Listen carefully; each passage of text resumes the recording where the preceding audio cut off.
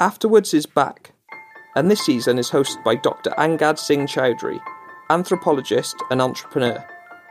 Angad is the co-founder of Quilt.ai, a tech company that uses data and artificial intelligence to help understand people better.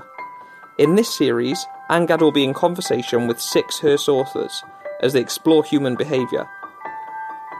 We'll hear about the Holocaust survivors who risked everything again for a new life in Palestine. The thing that really surprised me all along was that this story had not been told. And at certain points when I was hearing survivors telling me this story, I was reading accounts, I began to think I was going mad because I was thinking, this is such an incredible story. Why has nobody else written this down?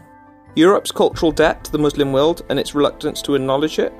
It's important for everybody to understand and acknowledge these earlier cultural debts because that enriches everybody's understanding and helps them to appreciate that it's not just their culture that is superior to a different culture. Plus, how women can save the planet and why they shouldn't have to. The role of big business in building a safer world. How artificial intelligence is going to war and the human responsibility that comes with it. And the life and times of a Chinese millennial woman. That's Afterwards by Hearst Publishers, out July 27th, 2022.